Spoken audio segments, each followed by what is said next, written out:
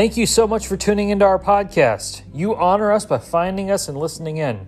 We pray this sermon stirs up your love for Jesus and grows you in your faith. But before we begin, we ask that you not let this podcast, or any podcast for that matter, replace the local church in your life. You need to be a member of a local congregation and under the shepherding of that flock's pastor. So please become part of a local church if you aren't currently. If you'd like more information about our church, please go to www.mountzionchula.org. Enjoy our podcast.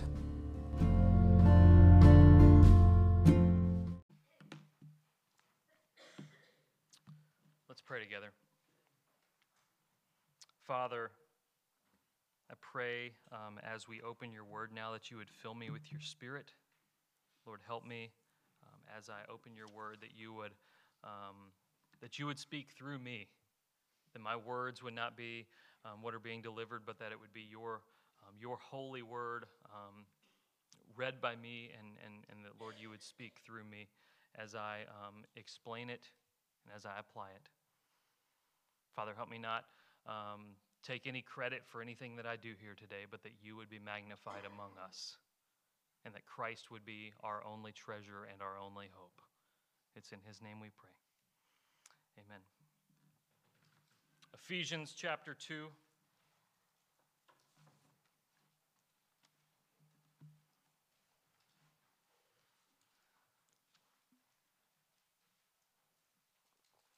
As I've already said this morning, today is a very important day for the Christian faith. It spooked a lot of people when it happened. Caused fear and trembling across the land. It brought up from the dead many things. It caused ghosts of the past to be heard by many. October 31st is Reformation Day. In 1517, the Roman Catholic Church ruled the land. They ruled the land. Everybody in the area, everybody within the Roman world was expected to attend church, whether they were a believer or not. Because in that time, you were baptized as a baby, and so you were considered in the church from the moment you were born. It was part of your civic duties that you attend church, and if you neglected for long, you could be excommunicated from the church, and in that worldview, that's essentially cutting you off from eternal life. There were two prevailing doctrines that existed at that time. One was the idea of indulgences. Indulgences, that is, if you had sinned, you would come confess your sins to a priest, and he would prescribe how much you had to pay, how much money you had to pay to get forgiveness of your sins.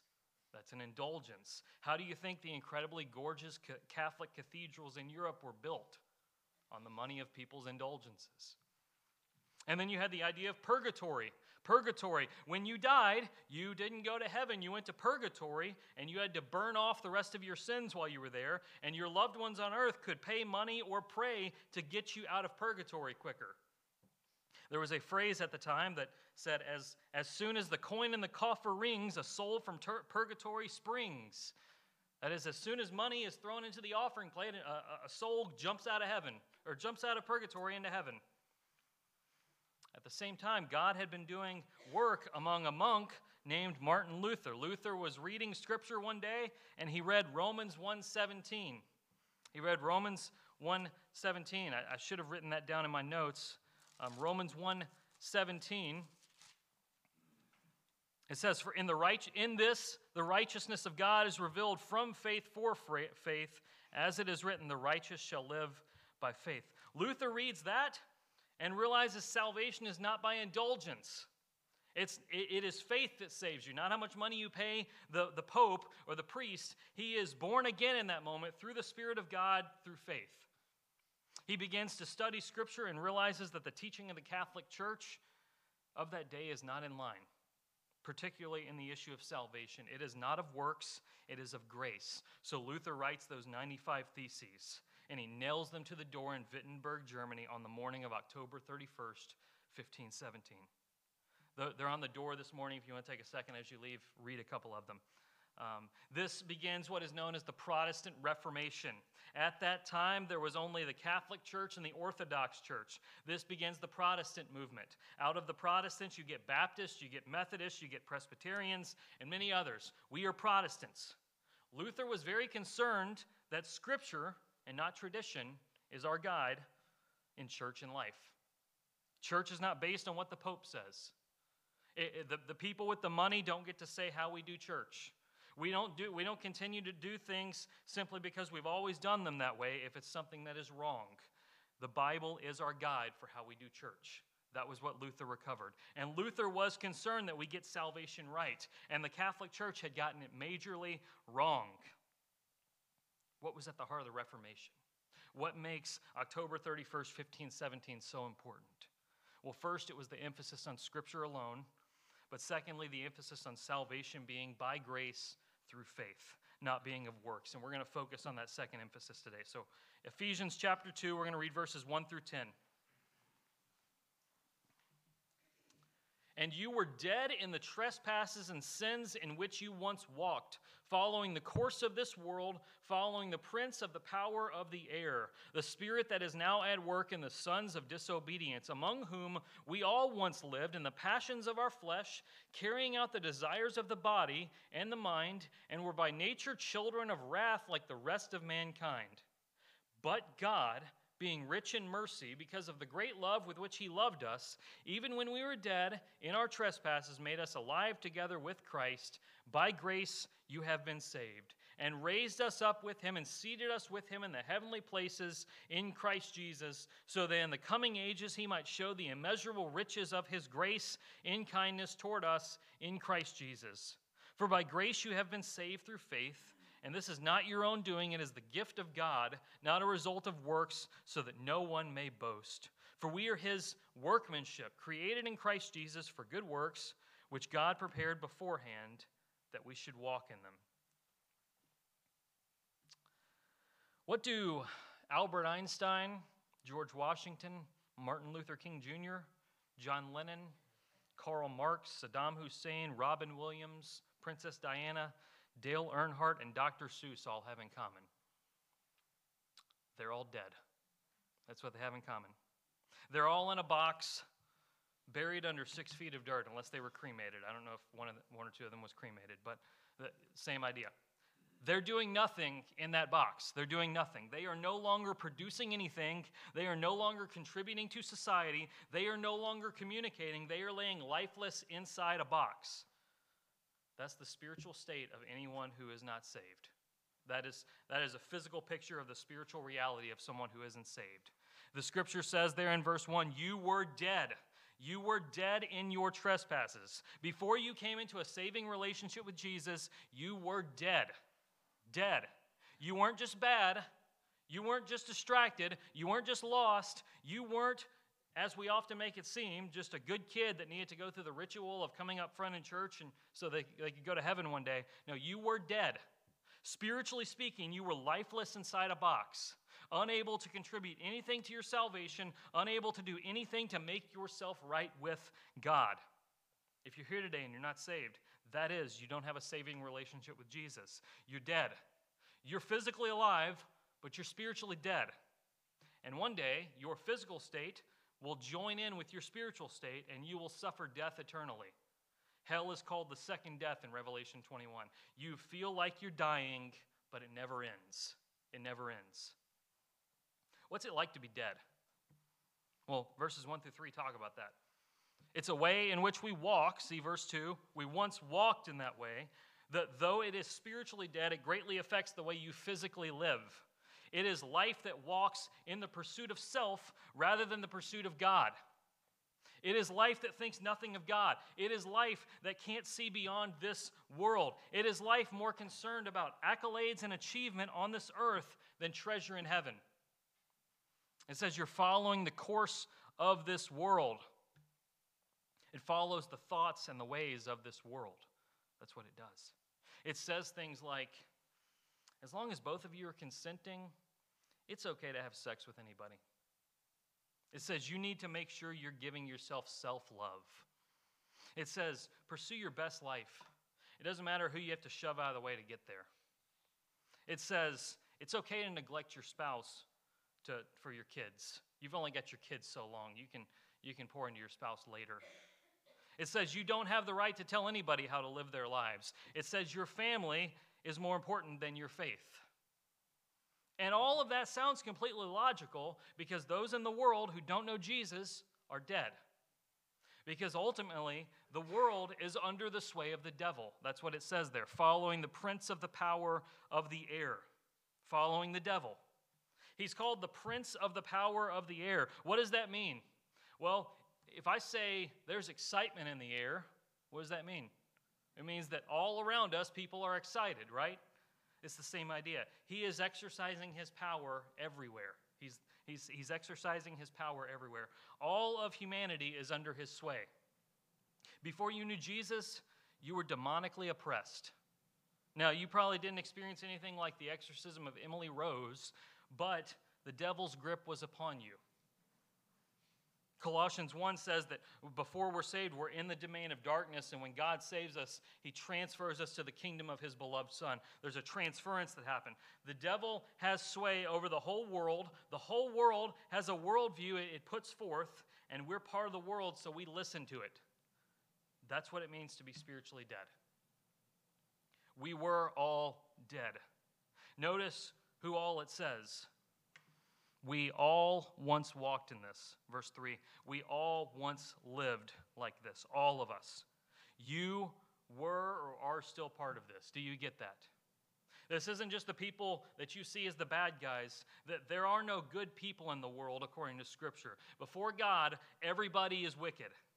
There are only dead people. There are no good or bad people. There are alive and dead people. You may be more moral than other people, but that doesn't matter. That doesn't matter. If you knew the life story of every person in our church cemetery, you would find that some of them had a shady past and others didn't. But they're both dead. There are moral dead people and there are immoral dead people. It doesn't matter how good you think you are. You're born spiritually dead. How much good works do you have to do to not be dead? Well, ask the people in a cemetery. How much work can they do to get out of the casket? None. Now, preacher, I hear you, but I ain't as bad as those thugs on the news that got arrested. I ain't as bad as those Democrats in Washington. I ain't as bad as Nancy Pelosi. I ain't as bad as the Taliban in Afghanistan. Again, there are moral dead people and immoral dead people. Neither of them are more dead than the other. They're dead. Let's see why you're clumped in with these people. Verse 3. We all once walked there, living in the passions of our flesh, carrying out the desires of the body and of the mind, and were by nature children of wrath, like the rest of mankind. It says, living in the passions of the flesh, carrying out the desires of the body and the mind. That's the criteria. Not some list of evil atrocities, simply that. Living in the passions of the flesh, carrying out the desires of the body and the mind. So let me ask you just a few things. You ever lied to anyone? That's a spiritual, that's done out of a desire to conceal truth. That's living in the passions of the flesh. You ever gossiped? You ever shared a prayer request as gossip? That's done out of a sinful desire to know information and spread it around. It's following the passions of the flesh. Do you hate anyone? Do you hate anybody on this earth? Well, that's a sinful desire to judge and destroy that person. That's the reality. Have you ever lusted? Well, that's a sinful desire to take a human being and use them for your own pleasure instead of intimately knowing their soul. Time would fail to speak of gluttony and how we eat way more than we need to suit our physical sinful passions. We follow the passions of our flesh. We're all in the same boat here. It doesn't matter that you see yourself morally better than Nancy Pelosi. It doesn't. On Judgment Day, God will not hold up Nancy Pelosi and say, you had to beat this and you get in. No, he will hold up his own holiness and he'll say, you got to beat this or you don't get in. And none of us beat it. None of us beat it. So we are children of wrath, it says, destined for hell. Hell being the eternal pouring out of God's wrath. This is the destiny of anyone who is not saved. And this is your destiny and my destiny when we were born. Children of wrath. Then comes perhaps the greatest two words in the Bible. Verse 4. But God. But God. The two greatest words in the Bible right there. But God, being rich in mercy. God is rich in mercy. Nowhere else in the Bible is God described as being rich in anything. There are portions where it says he has riches, but it does not describe him as being rich in anything except mercy. He is rich in mercy. Mercy is not just something God has. Mercy is something God is. Exodus 34:6, the Lord, a God merciful and gracious, slow to anger, and abounding in steadfast love and faithfulness. When God shows mercy, he's acting out of who he is. It is his nature to show mercy. Some of you think his nature is anger and frustration. It's not. It's mercy. His very nature is mercy. He gives mercy. Mercy is he does not give us what we deserve. We deserve a lot, and he does not give those things to us. We already saw in this passage, you deserve wrath, and I deserve wrath. We deserve wrath for all eternity. He gives us mercy. That song we just sang, In Christ Alone, maybe my favorite hymn in every hymn ever written. Several years ago, a particular denomination out there asked the writers of those hymns, of that hymn, because they're still alive, if they could include that song in their hymnal, but change the second lyric, the second verse, from In Christ Alone, who took on flesh, fullness of God and helpless babe, this gift of love, this righteousness. Yeah, I'm trying to, where's the wrath part of that verse? Hymnal, 506. They wanted to change the lyric from this, till on that cross as Jesus died, the wrath of God was satisfied. That's what the hymn says. They wanted to change that to, till on that cross as Jesus died, the love of God was magnified. Wanted to take wrath out of it because we don't want a God who is wrathful. If God is not wrathful, that means evil will never be judged. That means Hitler gets off for gassing millions of Jews because God's not wrathful. If you want to see how wrathful God is, look at the cross and see the Son of God bleeding out every drop of his blood and being forsaken by God in our place. That's how wrathful God is towards sin. That is his wrath on full display. Mercy is that we don't get that wrath. If we have faith in the sacrifice of Christ, we don't get that wrath. He bore that wrath for us in his mercy. It says because, verse 4, because of the great love with which he loved us. God did this because he loves us. Why on earth? Have you seen some of us humans on this earth? Pathetic little nimwits. Little pagans, insane morons who think it's their way or the highway. And some of that's just about me when I said that. And God loves them, loves us. God loves me despite who I am.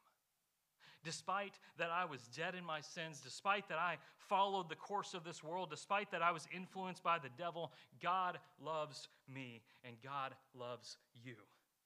He gave his son as an atoning sacrifice for me. I love y'all, but I'd never sacrifice my son for you. So I don't love you as much as God loves you. In his mercy, in his love, in his grace, he has come to us while we were spiritually dead. While we were spiritually dead. He made us alive, verse 5 says. Even when we were dead, he made us alive. He made us alive. We were dead. We were at the lowest state we could possibly be. We were dead, following this world and the devil. And even then, God did the one thing we needed. He raised us to life. The theologian Dane Ortlund puts it like this: Christ was not sent to mend wounded people, or to wake sleepy people, or to advise confused people, or to inspire bored people, or to spur on lazy people, or to educate ignorant people, but to raise dead people. That's what he was sent for. If your salvation experience does not look like a resurrection from the dead, like a dead person being raised to life, I'd question whether or not it happened. If you're still dead as a doornail spiritually, something's wrong. Examine your heart this morning. Is your soul dead? You know yourself. Are you dead as a doornail spiritually? Because according to Scripture, when you got saved, you were spiritually raised to life. You came back to life. God gave dead people the one thing they needed. He gave them life. He took spiritually dead people and he breathed life into them. If you're saved, that's what happened to you. You were buried in the grave, and Jesus said, as he did to Lazarus, "Come out." And you walked out alive. Nothing you could have done on your own brought you out of the grave. It took the sovereign voice of Jesus calling out, "Come out." And you came out. He made you spiritually alive.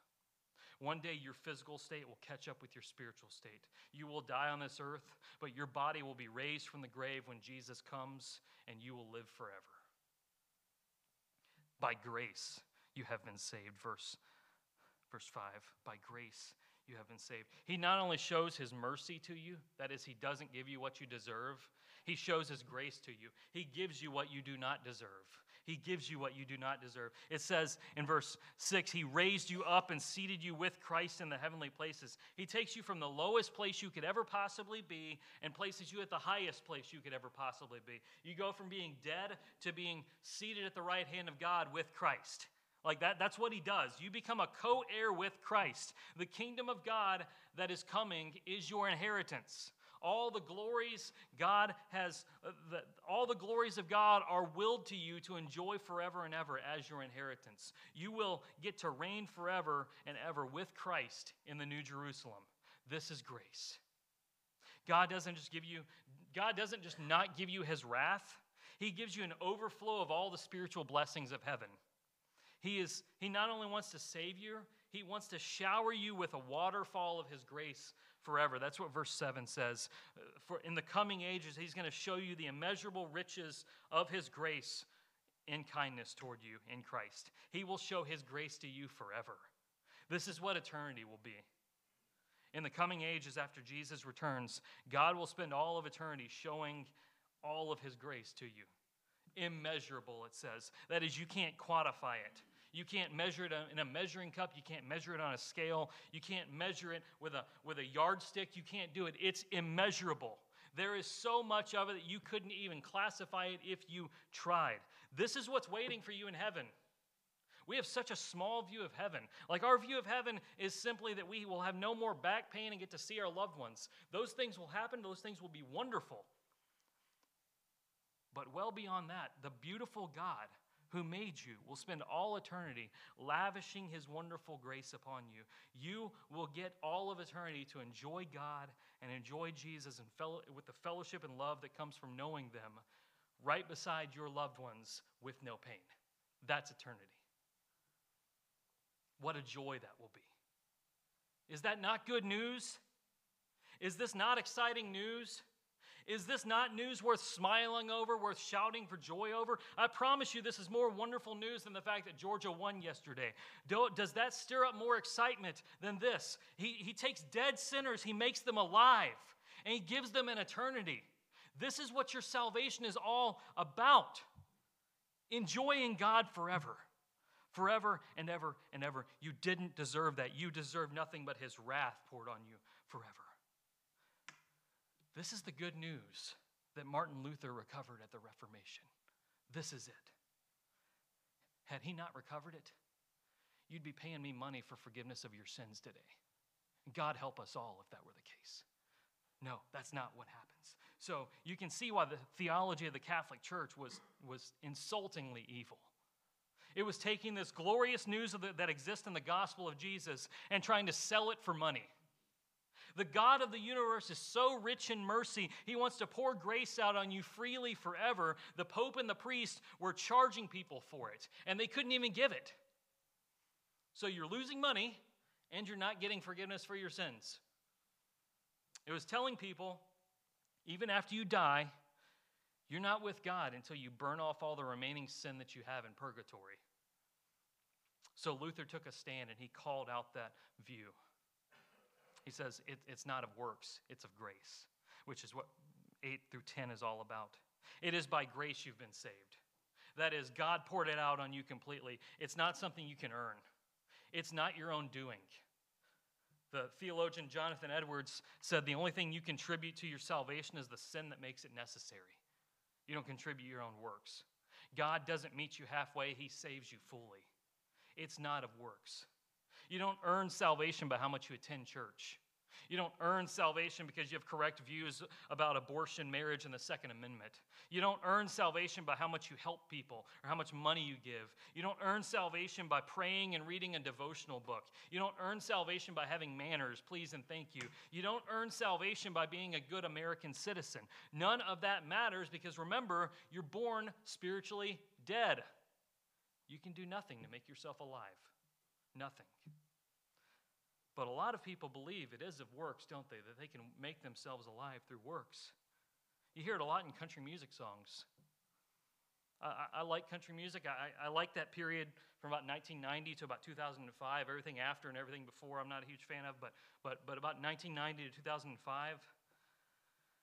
But there's a lot of country music songs about salvation being of works, isn't there? Where I come from, it's cornbread and chicken. Where I come from, a lot of back porch sitting. Where I come from, trying to make a living, working hard to get to heaven. Where I come from, we don't work hard to get to heaven. We just don't. I remember when I was a kid, my dad would hear that song on the radio. He'd look at me and say, Aaron, we don't work hard to get to heaven. We can't work our way there. Or you think of that Brooks and Dunn song, Believe, singing about a man that he knew when he was a kid named Old Man Wrigley. He says, if there was ever anybody who deserved a ticket to the other side, it'd be that sweet old man.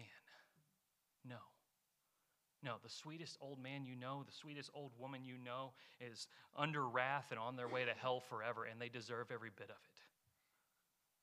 Or you think of that silly song, Everybody Wants to Go to Heaven by Kenny Chesney. Preacher, maybe you didn't see me throw an extra 20 in the plate. There's one for everything I did last night and one to get me through today. How much of indulgence and purgatory theology still exists in us? God help us. How insulting it is to the cross of Christ to think that we can work our way to heaven by putting an extra 20 in the offering plate.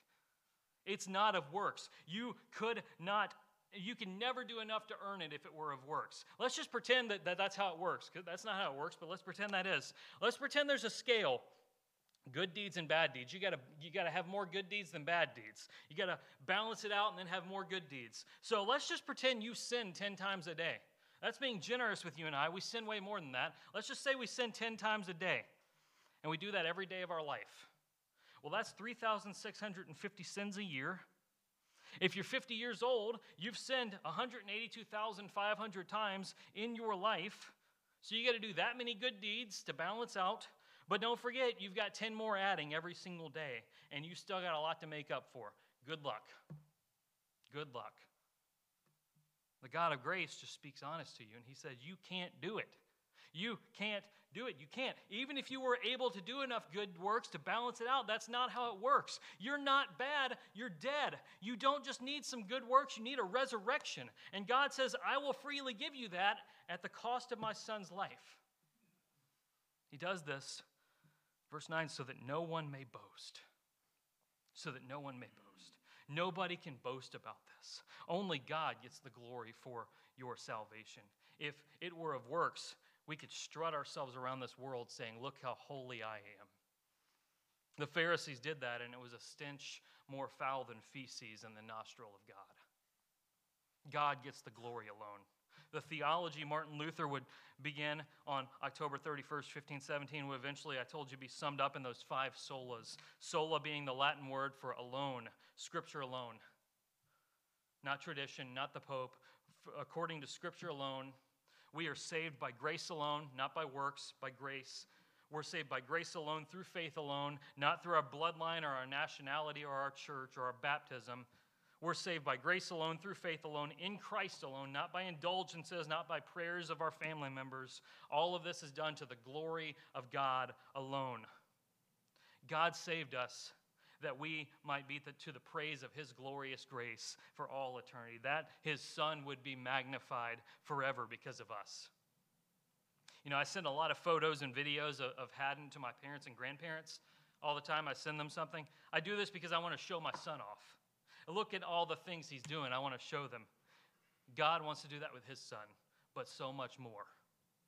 He wants to show the glory of his Son to all people, and he does that through saving sinners that they would praise his name forever. And God saves you, not of works, but to do works through you. Verse 10. He wants to do works through you. So I guess we don't have to do anything for God, right? I guess we can just kick back, wait for Jesus to return, and take us to the promised land. No. How do you know if a person is living or dead, spiritually speaking? Well, take that back. How do you know if a person's living or dead? Well, if a person's walking around, breathing, talking, doing stuff, they're living. If they're in a casket, they're dead. When you go to a funeral, you've got no problem figuring out who the deceased is. How do you know if a person is spiritually living or spiritually dead? Verse 10, good works. Good works. It's not what saves them, but it's the evidence that they're spiritually alive. They do works, they do good works that God has created for them to do. This is not just holding the door open for people, though it doesn't not include that, but any pagan can hold the door open for somebody. No, these are the works that God gives his people to do. He says he prepared these works beforehand that we should walk in them. It's things like making disciples. It's things like building the church. It's things like reaching the lost, teaching the faith to the next generation, helping other people make war against the sins they're struggling with, confronting fellow believers when they are in sin, walking alongside married couples and urging them to stay together when they're on the brink of divorce, pushing back the darkness in the world, working to be the light of the world in the world against the darkness. God wants to do these things through you. He wants to do these things through you. This is not works that you do so you can strut around and show everyone how holy you are. No, these are things God does through you. He says we walk in them. Compare that to verse 2. We once walked in those things, now we walk in these things. So, examine yourself. Examine yourself. Are there Christian good works in your life? Again, not those things that pagans could do. Are there good works in your life that God is doing through you that are explicitly Christian good works? According to this passage, God will do good works through your life if you're raised with Christ. He will do it. If you're dead spiritually, you will do what spiritually dead people do. Walk in the passions of your flesh. The passions of your flesh are not just sex, drugs, and rock and roll. No, the passions of the flesh are simply living for your own pleasure rather than for the pleasure of God. You can do that every day and look like a nice little put-together American family. God has given us the ability to discern whether someone is spiritually dead or alive. The same that if Jim Albritton took me into the back room where they do the embalming, I would know who the corpse is in the room. If God is doing no works through you, but you're completely living in the passions of your flesh, you should seriously consider whether or not you're spiritually alive. Or perhaps you don't have to wonder. You know you're not. Friend, you're destined for wrath if that's you. And there are no good works you could do to relieve yourself of that. You must repent of your sins and believe in this good news. Turn from your sins. Place your trust in the death of Christ on your behalf. When he died in your place. He was forsaken by God so you wouldn't have to be. When that happens, you'll be raised with Christ by God. You will be saved by him by his grace. Guaranteed eternal life where he will pour out his grace on you forever and no more wrath. And he will begin to do good works through you here on this earth. You know, October 31st is a significant day for me in more ways than one.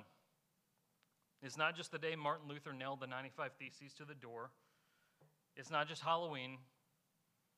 It was on October 31st, 2007, that God invaded my story and gave me a spiritual resurrection, and I repented of my sins and trusted Christ by faith. October 31st was the day I came to Jesus. Before that day, I was dead in my sin. I was following the course of this world, following the prince of the power of the air, following the devil. But God. But God. How about you join me if you aren't saved? Let's share a spiritual birthday. How about letting today be the day that your story is marked by those words, but God? Let's pray. Lord, what wonderful news. What wonderful two words in the Bible, but God. Lord, we were on the way to hell. That was our destiny.